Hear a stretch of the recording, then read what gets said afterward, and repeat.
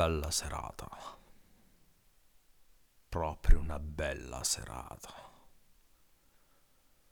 E poi gli amici ti tirano su. Si parla, si canta, si ride. Che risate si fa quando si ride. Vabbè, spogliamoci. Ma che faccia? Spalle curve, gambe magre e queste mutande per Vinca. Per Vinca o fucsia. Vabbè, non importa. Questa volta va a finire che lo faccio davvero. Ma sì, basta. Bisogna farla finita. Magari davanti allo specchio. Sì, nudo, via anche le mutande. Ecco, questo sono io. Non so neanche che faccia avrò con gli occhi chiusi. Gli specchi non servono a niente. Non riesco a fregarlo. Vabbè, non importa. Questa volta mi ammazzo davvero. Mi ricordo che una volta volevo ammazzarmi per amore. Mi aveva detto che non mi amava più. Un attimo prima che glielo dicessi io, maledizione. Quel tanto che basta per farti impazzire.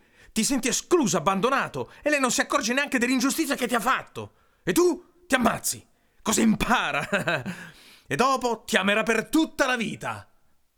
La sua. Suicidio, troppo emotivo.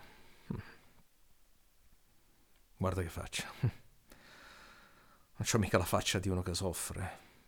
È il mondo. Suicidio a freddo. Di contro, pum! E tutto cambia. E il mondo, fino a un attimo prima tremendo ostile contro di te, viene subito a rotolarsi ai tuoi piedi come una palla docile, sorniona, scodinzolante, affettuosa. Un cocker. Peccato che poi non c'hai la soddisfazione di vederlo, il cocker. Quasi quasi mi rivesto e vado da Giuseppe. Giuseppe è sensibile. So già cosa mi dice. Ci sono 1000 modi di reinteressarsi alla vita. Lui ci crede ciecamente alle passioni. 1000 modi. C'è gente che fotografa i rapaci nei loro nidi e fa dei corsi meravigliosi per impadronirsi di queste tecniche speciali. Ci sono davvero questi corsi. C'è tutto. No, non devo andare da Giuseppe. Non posso distrarmi con la fotografia. Siamo così futili che le distrazioni ci possono impedire di ammazzarci. No, meglio Athos. Sì, Athos. Non sta mica a tirarmi su di morale coi soliti discorsi sulla vita. È troppo intelligente, obiettivo, dai. Vado lì, gli racconto tutto fino alla fine. Ecco, lo vedi anche tu. Sono un fallito. E lui, sì! E mi indica la scogliera. Sto deficiente, insensibile. Ma che si ammazzi lui. E poi la scogliera. Casomai il modo me lo scelgo io.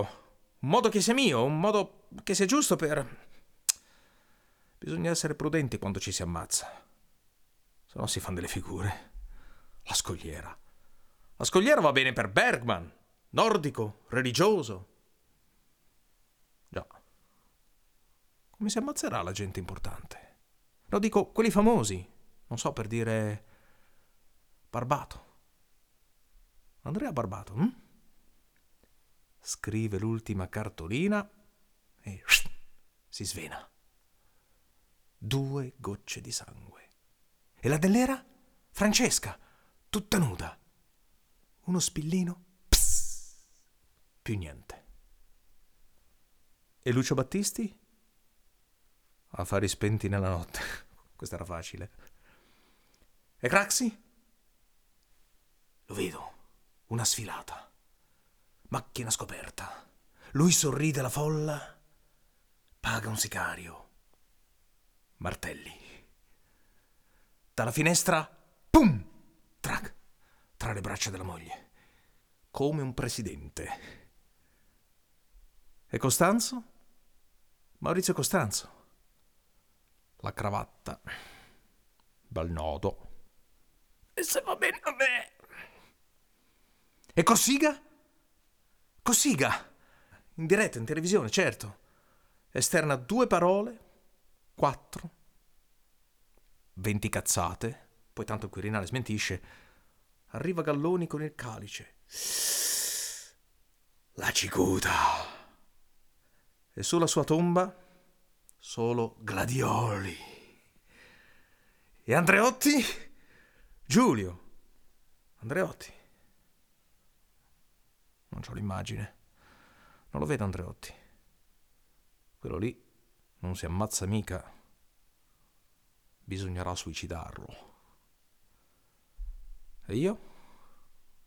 Con questa faccia, questa cameretta, queste mutande. Potrei buttarmi sotto un... vecchio esteticamente. Oppure potrei...